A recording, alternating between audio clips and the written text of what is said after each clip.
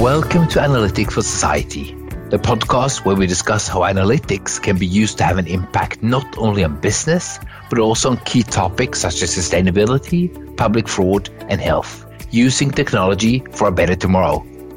I'm your host, Jan Seglem, Managing Director in SAS Institute. Today's discussion on leadership in the post-COVID-19 era was an inspiring conversation and after-talk that I had with Christine Hofer-Næss, Chief Customer Officer at Amesto, and Mats Johansen, CEO at Aker Marine, during the Oslo Business Forum 2020. I hope you enjoy. So throughout the day, we have learned that change is nothing new. Disruption is nothing new. But here I want us to discuss how modern leaders respond, innovate, and use technology to lead in such situations to come out better on the other side. We have also agreed to dig a bit below the surface to understand not only what to do, but why and how you could do it. So with that, Christine? Yes? Let's kick it off with you. What are your key reflections, insights from today? Well, I think from the start of the day, I think really the tone was set. I think Nina Ribe from Econa said it so well. It's all about the people. And if that is not a key reflection from today, then I don't know what is. It's all about enabling them, informing them, keeping them energized, communicating, and also having that sense of purpose, that common purpose, and really caring about your people, I think is going to be key. So very good reflections. Any to build on that, Mats, or any other aha moments? No, I think to build on that importance of purpose, that's how you drive engagement and energy with people. And IKEA talked a lot about purpose, and Aker Marine also, we've been a purpose-driven company for many, many years.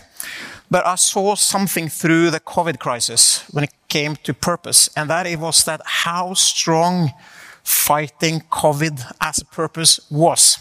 So even if our purpose, I would say the purpose Aker Marine has is very good, it's improving human and planetary health, it's important, but it's not burning platform enough for everybody to gather around it and fuel energy and go and work. And I really felt through the COVID situation, everybody was fighting the same thing. We were going to fight this, we were going to survive it, we're going to make sure everybody was safe, and we're going to, as a company, kind of continue to develop. And I think that to learn from that and how you can create a purpose that is so strong that you can get that energy, I think we saw that very clearly through the COVID crisis. So how did you do that? That COVID crisis, they came from the outside, and then you're sitting as a CEO and leading a company. So how do you use that, mobilize around that? I think kind of media and everything around was mobilized for us. So I think it was more about how we responded to that, how we were able to keep people informed. I think uncertainty, there becomes a lot of uncertainty in a situation like that. How do you keep talking to people? A lot. Personally, I have the video calls with everybody every day. Like 3-4 minutes video snippets that we pushed out just to make sure everybody have the information they need so that they can feel safe, that the company is in a good space. But I think that purpose was creating from the outside. And then we just need to fuel it. We had a conversation earlier today as well, where Geir Hoy from Kongsberg talked a lot about the crisis in an industrial company and a global company. Globally it became kind of like smaller and closer than before. He also talked about us people being social animals. How do you lead social animals when nobody's meeting? Christine, do you have a perspective on that? Actually, I really felt and recognized something that is said, that the branch offices have never felt so close to the main office, and that is so true for us at Amesto as well, because in this hybrid world that we used to work in, where some of us met at the office, at the main office, and then all the branches had tried to connect. That is now turned around because we're all working remotely. And in that sense, it kind of creates a different atmosphere where we all are all equal, and we have to all utilize technology to come closer. And obviously, we have also digital platforms to do that. instantly turning on to Teams meetings, obviously, and also utilizing our workplace channel a lot to connect and inform. And we're still doing that. So before moving on, I just want to touch a little bit more on that, because we talk about, digital tools, but we don't talk that much about digital enablement, and digital proficiency, and how do you get people engaged on that? And you have introverts, you have extroverts, and so how did you have practical examples? Have you done that in Amesto? How you got that engagement on the digital channels? I think the key is you can't just, there is this Norwegian expression that you put power or electricity to paper. You can't just work in the exact same way, just digitally. And I think throughout this crisis, we have learned new ways of engaging. And I think the important thing now is to keep that creativity going. And obviously just experimenting with new digital platforms and also how we work. I think each and every company has to find their own way. And that's also a challenge to the technology companies that can enable this creativity, maybe in a better way in the future. And then sharing the learnings as we go along, as we do in our project Futura, that has been initiated by our HR and also is cooperating with numerous companies across industries to find out, how are we going to work going forward. So I just want to pause the conference today a bit and then go back to the 12th of March, and we had a lockdown. And we also shared some personal reflections during studio talk earlier about, the importance of authentic leadership and trust-based leadership. But you've had a lot of activities during those 6 months. You didn't stop doing things. You went on Merkur Markets in July. You're going on the Oslo Stock Exchange early 2021. You didn't allow disruption to slow you down. You mobilized. You talked a little bit about it before as well, Mats, but how did that come around? Yeah, I think it's a little bit in the DNA in our company, to take risks and move forward. And I'm an old skateboarder, So when everybody did their education, I was skating the streets of Oslo, So I have a little different approach to things. And if you look at a skateboarder, what they're good at is that they're perfect in balancing the risk, because their investment into the sport is their body. So if you take the risk too far, you might injure yourself significantly or even die, right? But you have to take the risk to progress. And I can apply that to business as well. It's to find that perfect balance of risk. And I think the best way to do that is that you need to empower the people, and we call it the reverse execution model, where you have people sitting closest to the topic that drives the business. Then the risks needs to be absorbed by the managers. Should not be okay to fail. A lot of managers believe that I can put pressure on my people by them feeling the failure.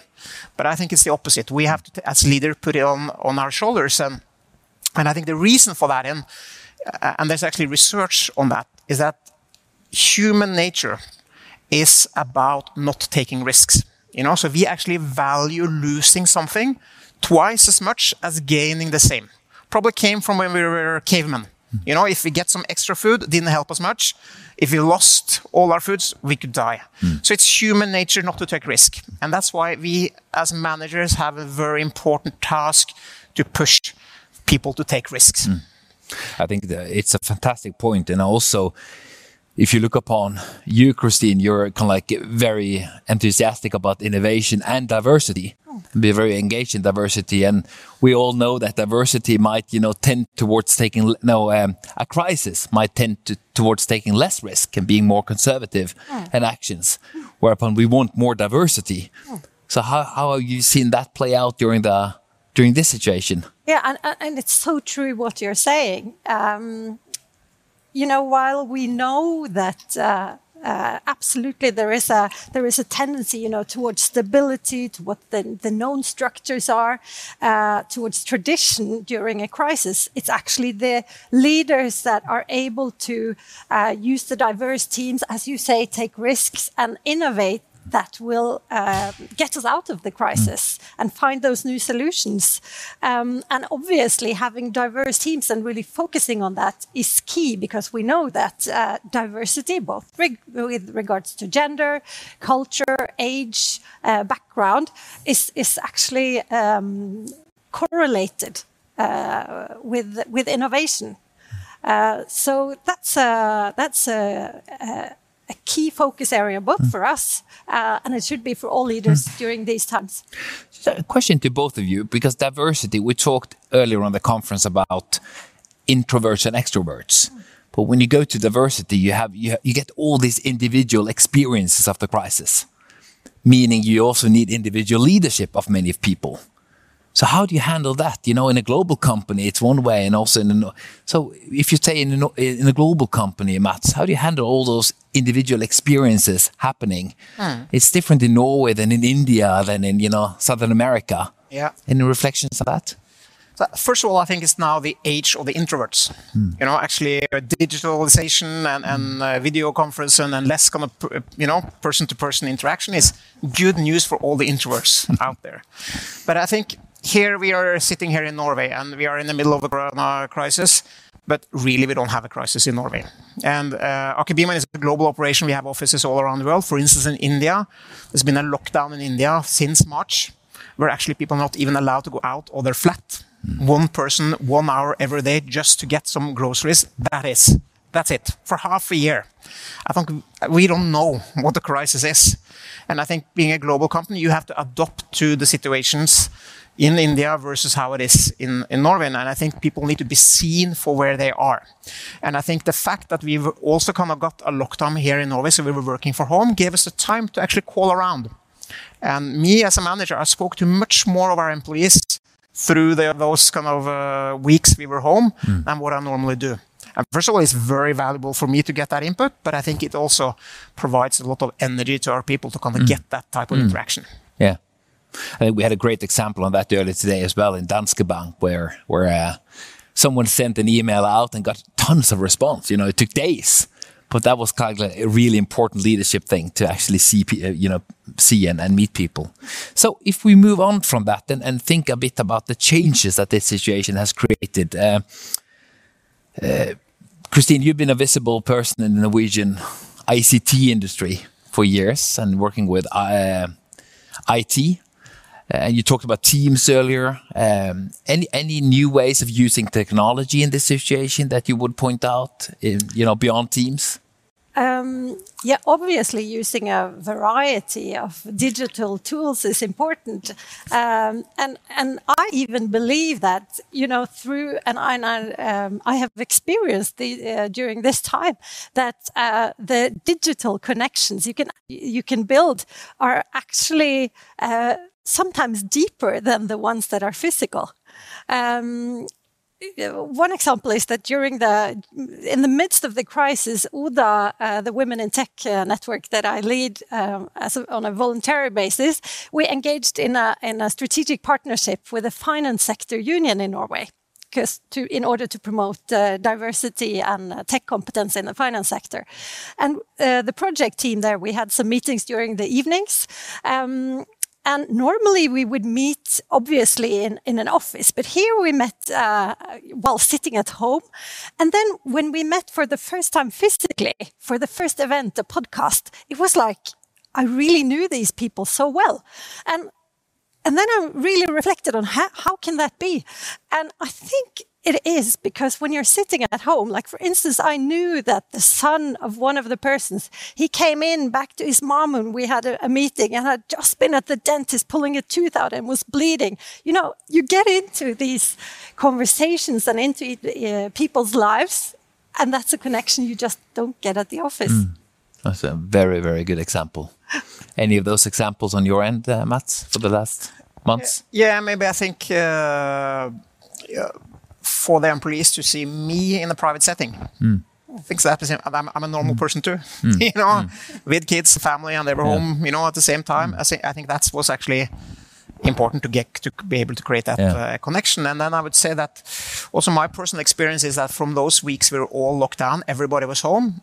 I found that a great experience. You know, it was very efficient. The meetings were shorter. They were more to the point. We got more out of it.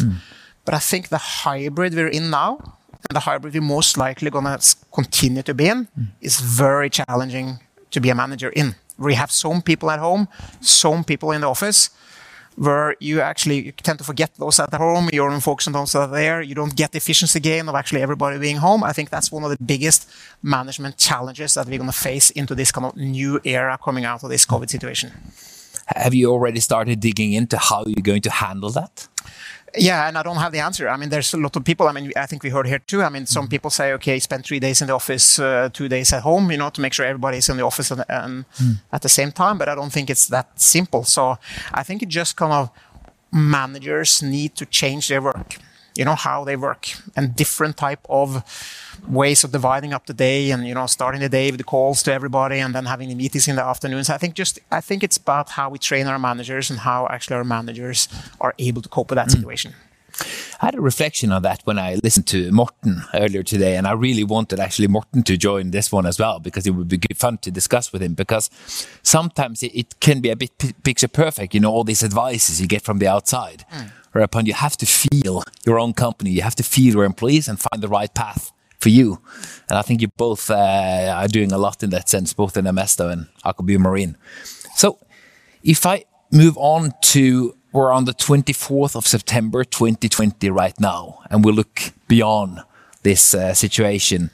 I know, Christine, you're a believer in finding small, kind of like life-changing ideas that can set new directions. What will be your key leadership skills that you bring on after this situation or after today?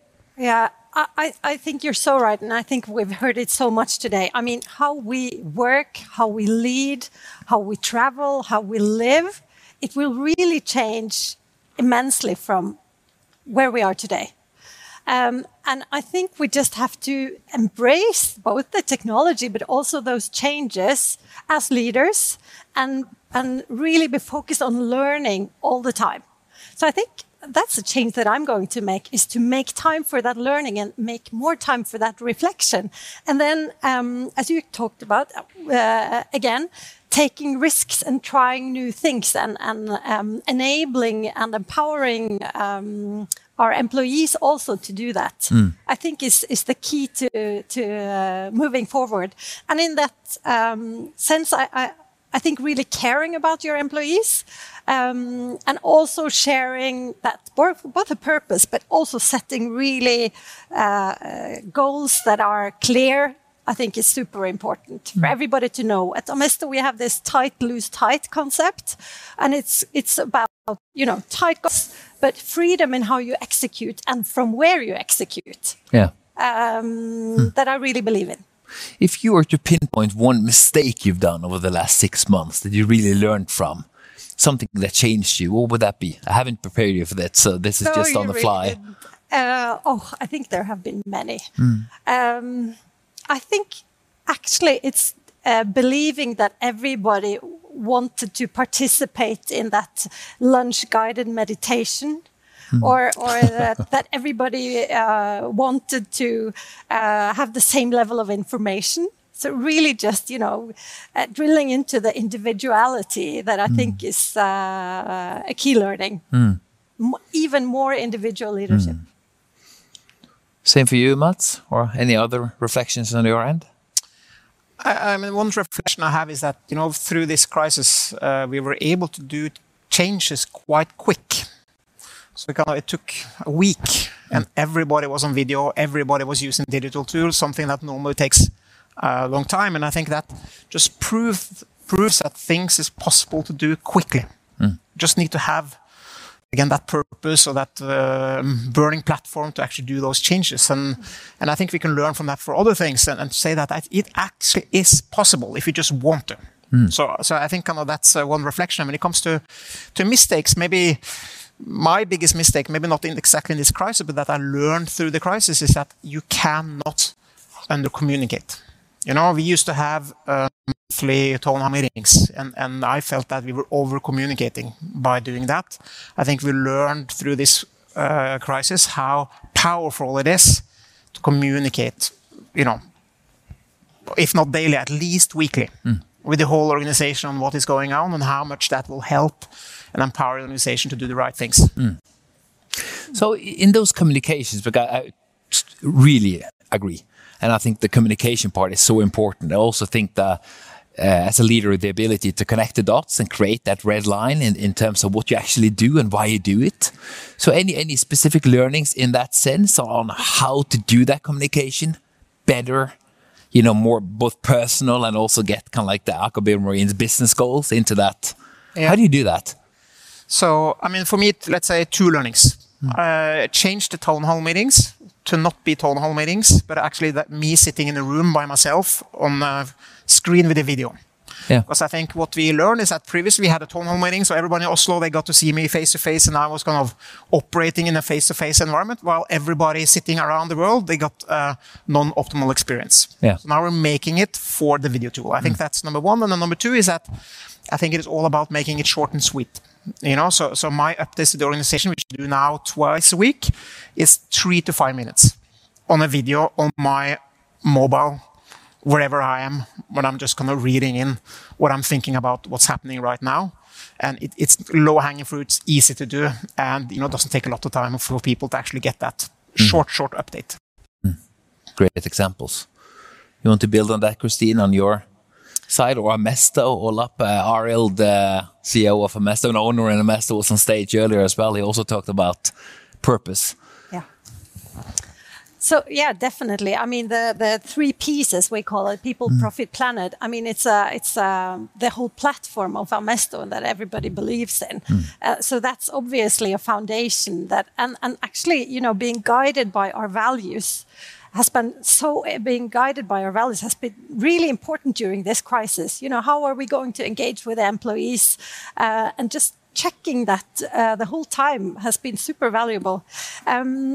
And then I also wanted to emphasize that getting that external perspective in, getting the customer perspective in, and in addition to obviously communicating our ideas and communicating with the organization, engaging partners, and sharing both across industries with competitors. I think that's actually also the new normal for me. Yeah.